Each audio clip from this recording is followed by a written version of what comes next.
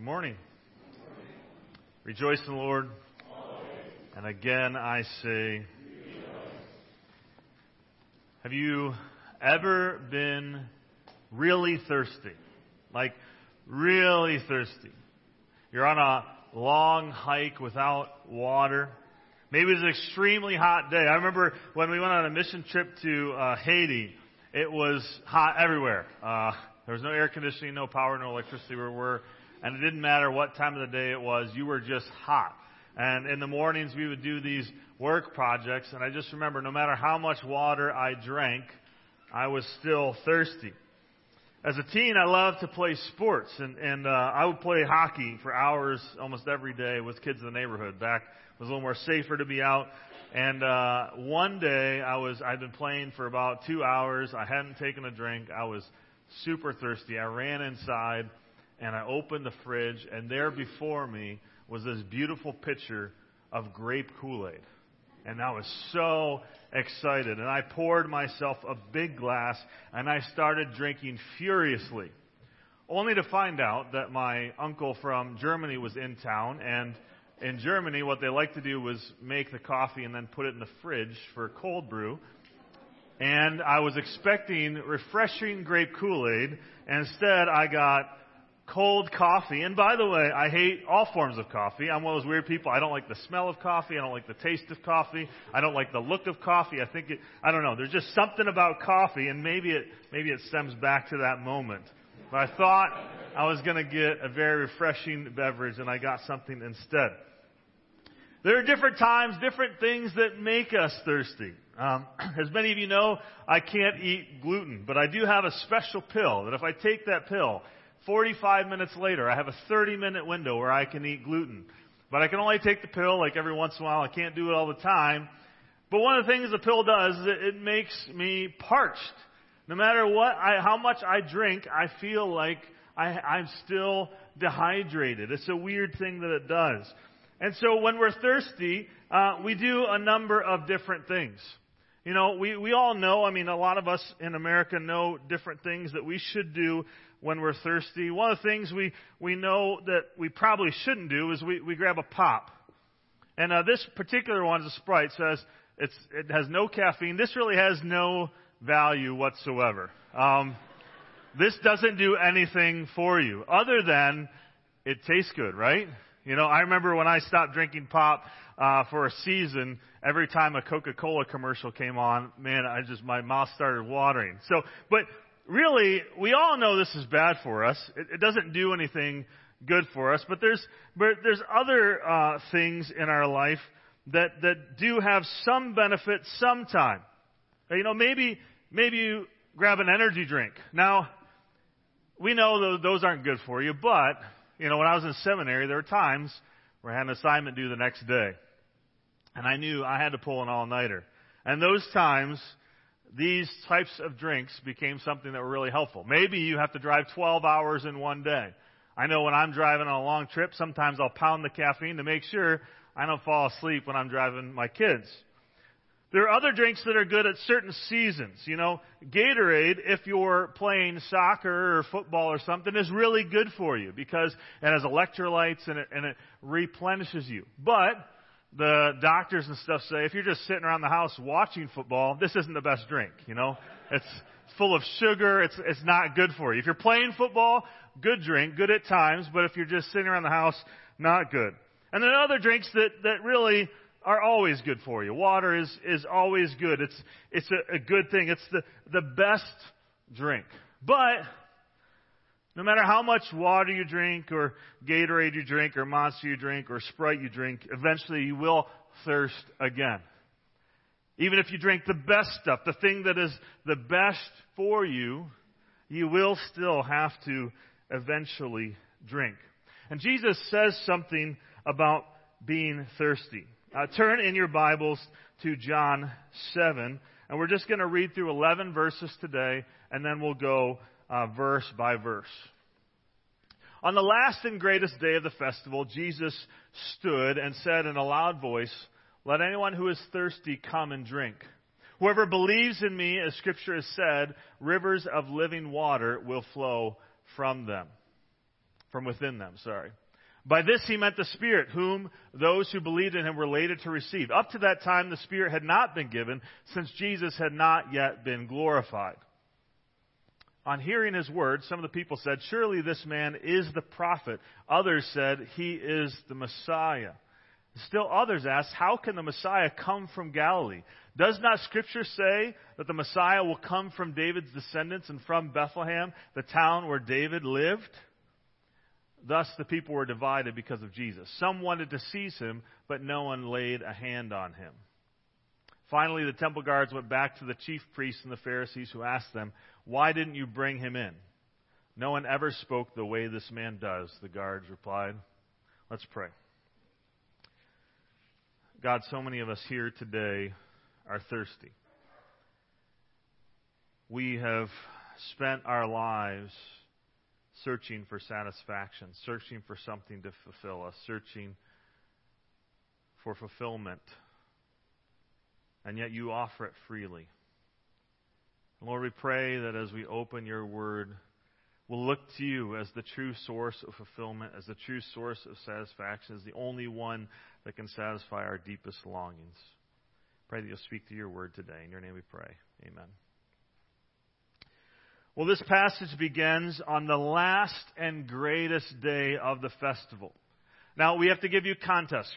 This is the Feast of Booths, or Feast of Tabernacles, or often also called Sukkot. This is the seventh and the last festival of the year. If you look at this picture, there were 7 festivals that they celebrated in Israel. 3 of them were journey festivals where people would travel into Jerusalem. If you look at our timeline, this is our months. Actually, today is the last day of the Feast of Tabernacles. It typically happened at the September-October time. And so we have this Feast of Tabernacle. Now, all these different events, all these different feasts, all these different festivals were meant to remind Israel of past events and foreshadow the future kingdom. Now, this particular festival, the festival of Booths or Tabernacle, it was very significant in the history of Israel. In fact, some of the most significant moments in their history happened during the Feast of Tabernacles. Solomon dedicated the temple to the Lord during this feast. After the Israelites rebuilt the temple when it had been destroyed, they gathered during the Feast of Tabernacles to celebrate under the leadership of Joshua and Zerubbabel. The great revival during Ezra's leadership happened as they read the Word of God during this festival, and the people confessed and repented of their sins. And so this was a very important festival for the nation of Israel. Now, if you look here, we have the Feast of Trumpets, which happens just before this. So in the first day of the 7th month, the Feast of Trumpets, also known as Rosh Hashanah, was 10 days before, or at the beginning of this. And that was meant to be this time where the nation of Israel looked internally and said, where have we sinned? What mistakes have we made? What do we need to confess to the Lord? And on the 10th day of Rosh Hashanah, they would have the Day of Atonement, Yom Kippur. And the priest would go and he would sacrifice a bull for the sins of himself and his family. And he'd go put the blood of that bull on the altar. It was the only day that the high priest was allowed to enter into the Holy of Holies of the temple. The one day. And so he'd go into the Holy of Holies and put the blood of the bull on the Ark of the Covenant. And then he would sacrifice, they would bring 2 goats into the temple. And the first one, they would sacrifice that for the sins of the nation of Israel. And they would put that blood in the Holy of Holies on the altar and sprinkle it. And then the second goat, he would lay his hands on the goat. And they'd send the goat out into the wilderness. The sign of saying, God, we've asked for forgiveness. There's been this sacrifice for our sin. Now, Lord, would you send our sins far away? Kind of the idea of Psalms. Our sins are as far as the east is from the west. And so that their shame and their guilt would go away and that God would forgive them for another year till that day.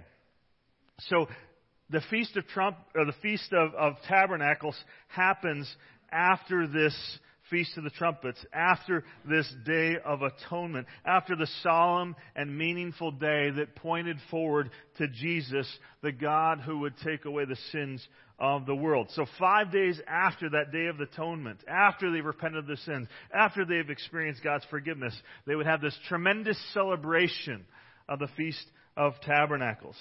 And so what they would do, if you go to this picture, they would construct these booths, right? These outdoor places. And God gave them instructions on how to do this. And really it was to remember the time that they were in the wilderness as they dwelled in tents. And as they, God's provision during that time of food and of water and His taking them in to the promised land. Now, you may think, okay, well that's interesting. They all kind of make these temporary shelters, but because it is one of the pilgrimage festivals, people from all over Israel would travel to Jerusalem. In fact, if you're physically able and you were a male, you had to go. It was just kind of, this is something you have to do. And most of them would bring their families. So you have to imagine this picture of thousands upon thousands upon thousands of travelers to Jerusalem, and everybody is out in their booths. And this would be a time that the kids would look forward to all year. They'd pray in the booths. They'd have meals in the booths. They would do all these festivities. They would put lots of color and decorate them. And it was all to remember God's providence in the harvest, His faithfulness and protection as He had brought the Israelites from the wilderness into the promised land. And there was this sense of anticipation of the coming kingdom of the Messiah. And so for 7 days during this festival, it lasted 7 days, they would live in those booths, and they would eat in those booths, and they would celebrate. And it's interesting, as John begins his gospel, which is what we're reading from, John talks about who Jesus is. And you're familiar maybe with John 1, in the beginning was the Word, talking about Jesus, and the Word was with God, and the Word was God. Now, if you fast forward a little bit further down, John says, the Word became flesh and made His dwelling among us. He actually uses the phrase here, tabernacled. God became flesh, Jesus, and tabernacled among us. It's this significant word that even maybe John is foreshadowing, that this Feast of Tabernacles points to Jesus. It points to Jesus as the fulfillment of all these things. So put yourself in that place. Imagine something you look forward to all year. And friends and family from around Israel came into town. And you celebrated with them, and you made these temporary booths out in your back yard, and you all gathered, and maybe your family made one too right next to you, and every day you were celebrating and having fun and having all this religious things, celebrating the faithfulness and provision of God, and the city would be abuzz with people in every corner of the city. But why do the Israelites even celebrate this festival? Let's rewind to Leviticus 23. I know that's most of your favorite books of the Bible, Leviticus. But there's a lot of really good stuff in there. So in the beginning with the 15th day of the 7th month, so remember the first 10 days of that Rosh Hashanah, day 10, Day of Atonement, then 5 days later. After you've gathered the crops of the land, celebrate the festival to the Lord for 7 days. The first day is a day of Sabbath rest, and the 8th day is also a day of Sabbath rest. So it begins with Sabbath, ends with Sabbath. Next slide. On the first day, you were to take branches from luxuriant trees, from palms, willows, and other leafy trees, and rejoice before the Lord your God for 7 days. Celebrate this as a festival to the Lord for 7 days each year. So take these branches, and they would put palms and a couple different branches together, and they would celebrate for 7 days. On the next slide, this is to be an lasting ordinance for the generations to come, to celebrate in the 7th month, to live in temporary shelters for 7 days. All native-born Israelites are to live in such shelters so that your descendants will know that I had the Israelites live in temporary shelters when I brought them out of Egypt. I am the Lord your God. So over time, as the Israelites celebrated this command from the Lord, different traditions started to come from that. And so from D.A. Carson, here's how the festival eventually developed. Every day of the feast, a golden flagon, which is an ornamental picture, you'll have to imagine this being ornamental and golden, was filled with water from the pool of Siloam and carried in procession, led by the high priest, back to the temple. Now here's a picture of the pool of Siloam, current day, and this came from the springs of Gihon, I think it was. Yeah, the Gihon spring. And one context that maybe you don't know is in that language, anything that was like a spring or river was seen as living water because it was flowing. So if you had a well or something like that, that's not living water. But springs and rivers were considered living water because they were a constant source of water. So the priest would travel down to the pool of Siloam and dip it out. And if you go to the next slide, we'd see the procession. So they go from the temple down to here, this pool, and then they enter, you can see that yellow kind of thing. There's a water gate there. And so they would lead this procession from the water gate up. And they would lead it all the way up to the inner court of the temple. And when they got to the inner court of the temple, someone would blow a shofar, 3 blasts. And there would be this joyful celebration. And what the people would do is they would carry these and a citrus fruit as a sign of God's provision. And so as the priest came into the temple and went in and the shofar blew, the pilgrims would travel with it. And there would be a temple choir that would sing Psalm 113 to 118, the Hallel. And when the choir reached Psalm 118, every male pilgrim shook their willow and myrtle and twigs tied with a palm in their right hand. Sorry, I had that reversed. And the left hand raised the citrus fruit, the sign of an ingathered harvest. And they'd cry, "Give thanks to the Lord. Give thanks to the Lord. Give thanks to the Lord," 3 times. It was this beautiful picture that God provided for them shelter and food in their history and also during the most recent harvest. Now they would do this in the morning, and the priest would take the water and he'd go into the inner court and he would walk around the altar, and then he would go out and they would pour out the water sacrifice and a drink offering of wine. And they were poured in the respective bowls and then poured out before the Lord. And so as they're thinking about God's provision, if you remember the traveling through the wilderness, God provided water through the rock. That's the significance of the water, of why they brought that. And they're looking at they're living in their booths and they're celebrating these different things. This pouring on the altar was meant to look forward to a messianic age in which a stream from the sacred rock would flow on the entire earth. So every day, for 7 days, they do this.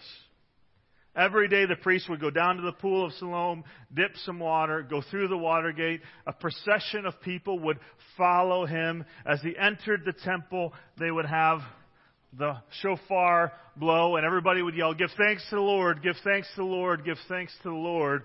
And on the last day, the greatest day of the feast, the priest would actually walk around the altar 7 times, because if you remember, when they entered the promised land, they went to Jericho, and they walked around Jericho 7 times, and then the walls came down, and they entered the promised land.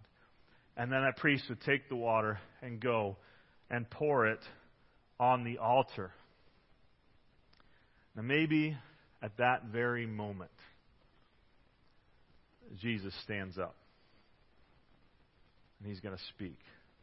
Now this is significant because earlier in the chapter we learned that there were people trying to kill him, that they had put a warrant out with the temple guards for his arrest, and yet Jesus waits for just the right moment, and he stands up in the temple and says in a loud voice, what does Jesus say?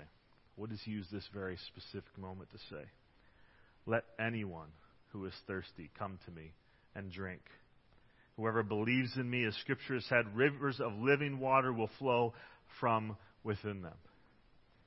He starts by saying anyone. This is an open call.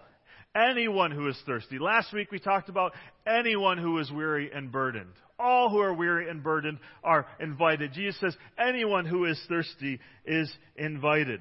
He's actually quoting Isaiah 55 where the Lord says, "Come, all you are thirsty. Come to the waters, all you who have no money. Come, buy and eat. Come buy wine and milk without money or cost." Jesus, in that moment, as the water had passed by, is declaring that He is the fulfillment of the Feast of Tabernacles, that He is the one that this is all pointing to, that He can provide life-giving, life-fulfilling, eternally satisfying waters. But how do we even drink of that water?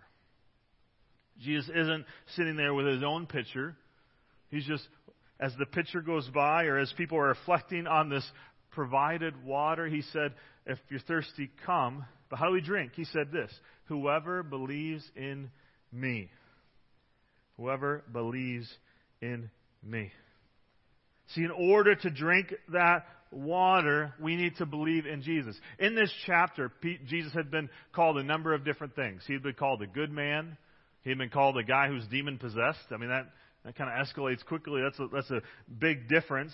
He had been called the deceiver, but he'd also been called the prophet and the Messiah. And so Jesus says, look, there's all these other things out there, but if you want to experience this life-giving water, if you want to find true satisfaction, if you want to truly be fulfilled, then you need to believe in me. And he said, whoever believes in me, what's the result? As Scripture said, has rivers of living water flow from within them. I love this passage in Isaiah 58. The Lord will guide you always. He will satisfy your needs in a sun-scorched land and will strengthen your frame. What does Jesus offer?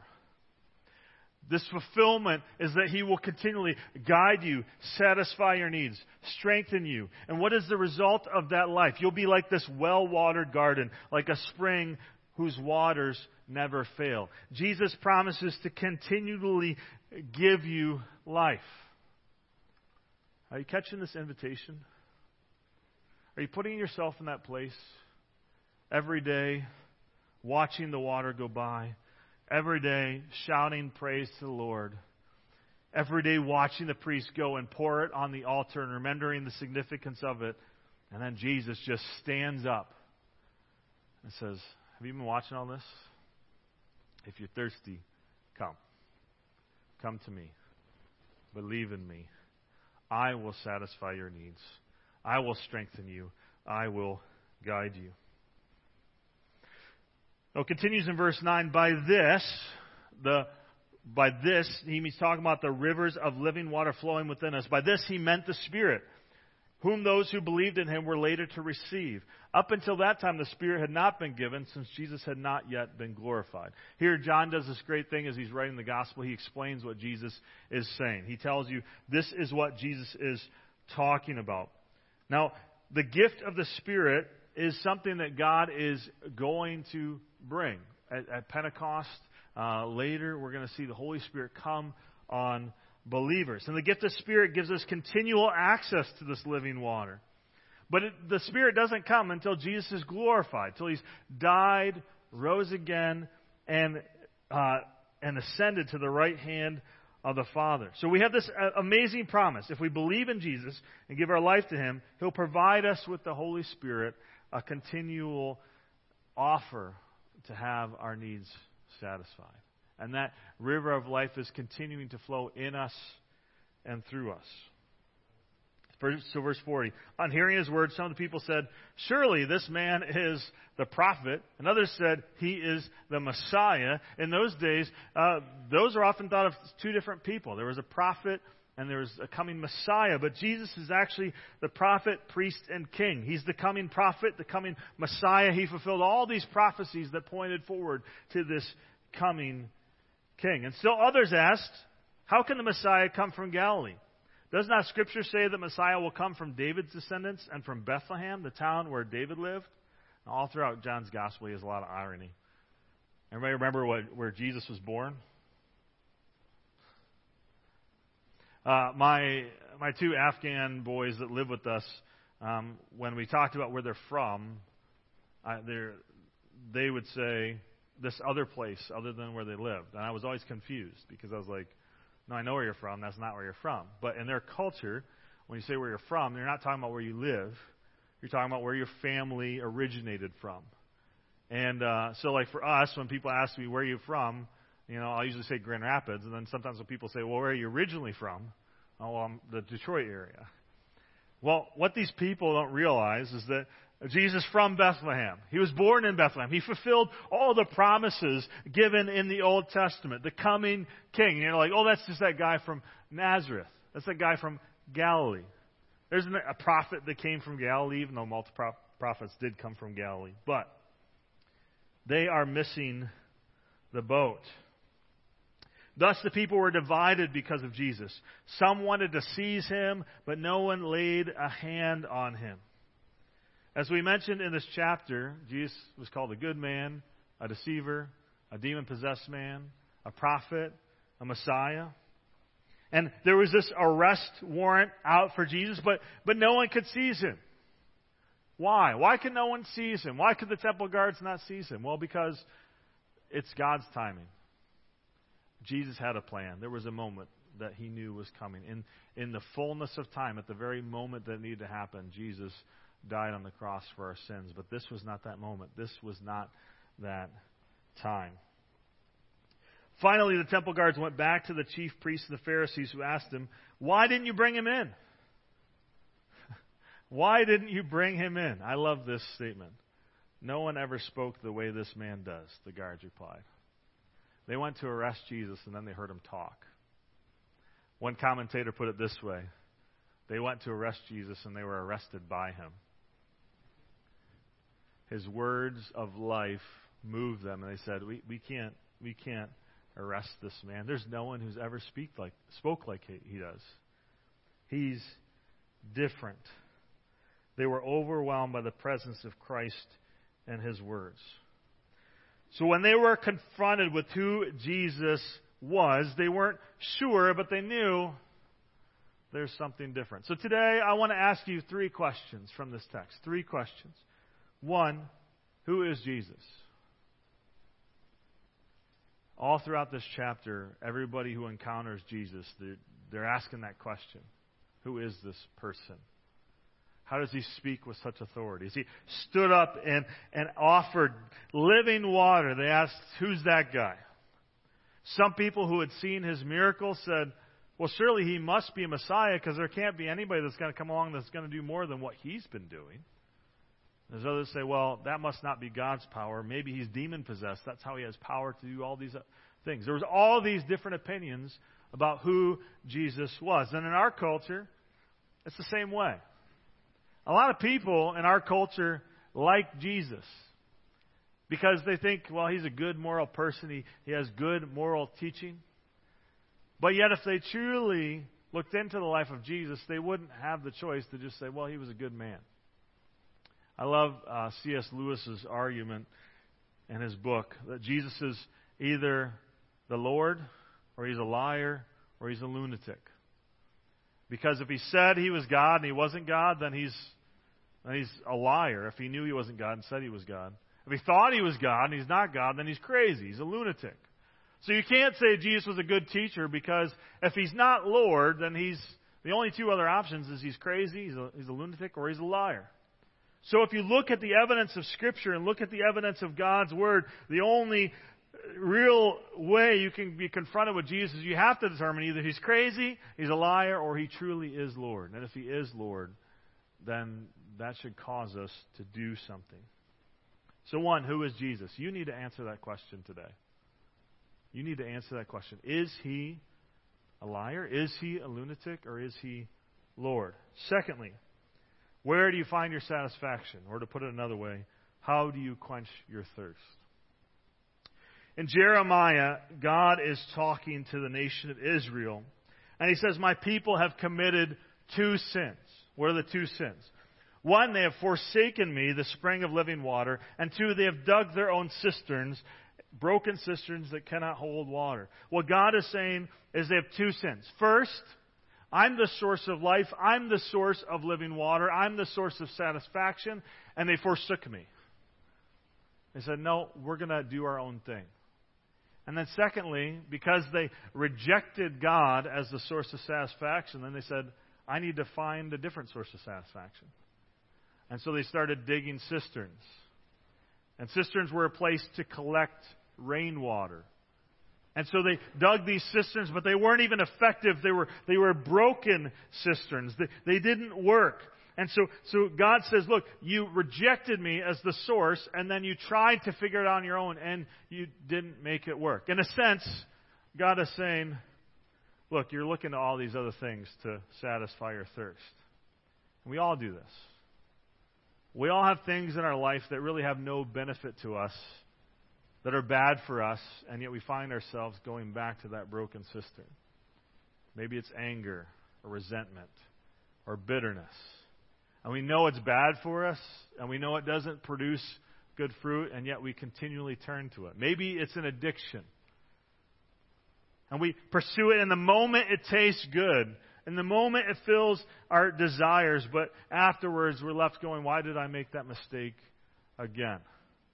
Or maybe it's some sin that has ensnared us, that we keep going back, and every time we're left going, I shouldn't have done that, but we know that we're keep going back to the bad thing. Maybe it's like one of these two things. Things that are in the moment good, but in other times not good. There are things in our life, like a phone.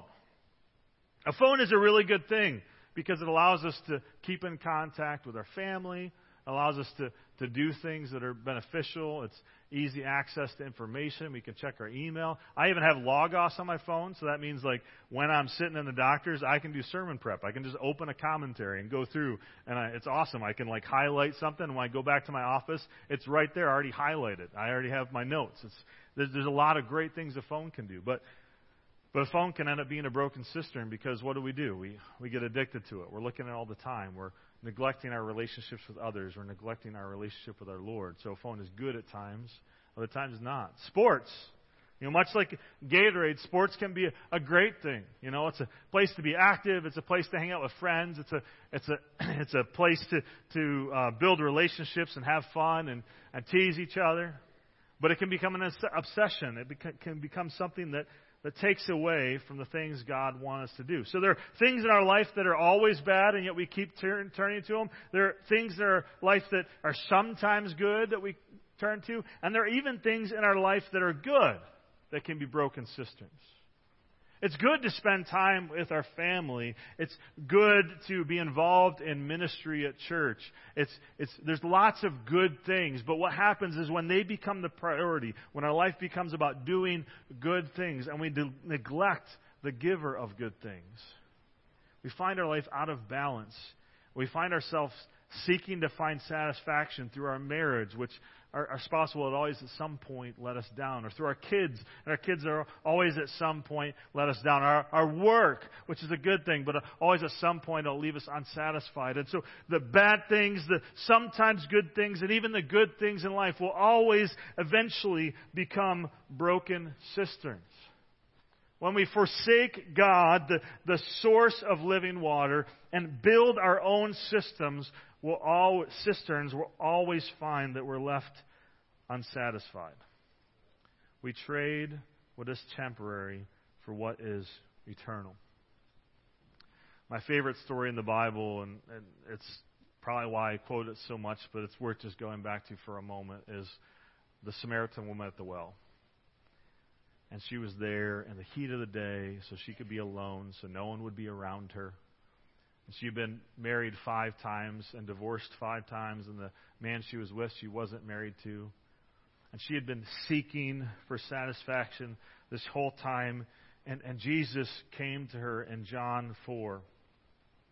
And he said to her, and we read this at the beginning, whoever drinks the water I give them will never thirst. Indeed, the water I give them will become in them a spring of water, welling up to eternal life. Jesus says, you've been searching for satisfaction in all these places. All these men, all these relationships, everything you've been doing, you've been trying to find fulfillment, and you find yourself continually thirsty because what you're pursuing does not fulfill. Come to me. Come to me. I'm the source of living water, which leads me to my last question. Would you consider coming to Jesus today? See, instead of going to a pop or an energy drink or Gatorade or water, what you need is a faucet. You need to be connected to the source. So the moments when you need it, you can open up and refill with the living water that only God provides. See, last week we looked at the passage where Jesus says, come to me all who are weary and burdened, and I will give you rest. And we talked about how God is offering an eternal rest. When we believe in Jesus, when we give our life to Jesus, He promises this eternal rest, that we can spend eternity with Him. For God so loved the world that He gave His only Son, that whoever believes in Him will not perish, but have eternal life. He promises eternal rest. But we also talked last week about how God also promises available rest.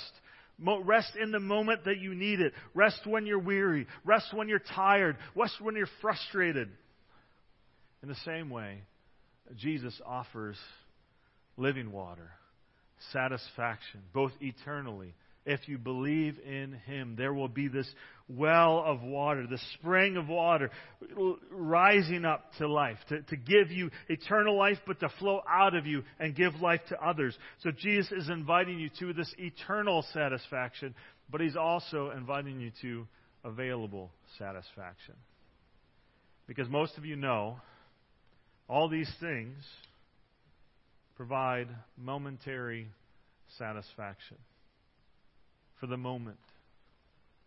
But you find that you're going to be thirsty again the next day. And Jesus is the only one that offers eternal, available satisfaction. As the Israelites were wandering through the wilderness, they were thirsty, and God provided water out of the rock. And so every year they came to celebrate.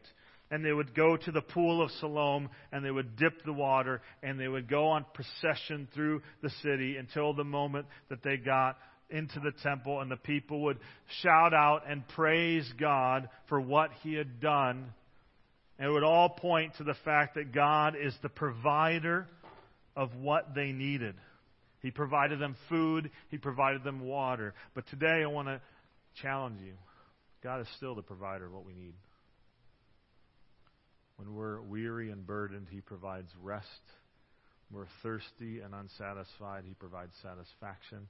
He is the only source of true satisfaction. See, God created us to be in a relationship with Him, and that's why we all have this longing to find satisfaction, and we long to find it in friends and our spouse and in work and in all these other things, but it's all a desire that God gave us only to be found in Him. And so today, He says, don't forsake me. Don't build these broken cisterns hoping that will satisfy. Come to me, all who are weary and burdened.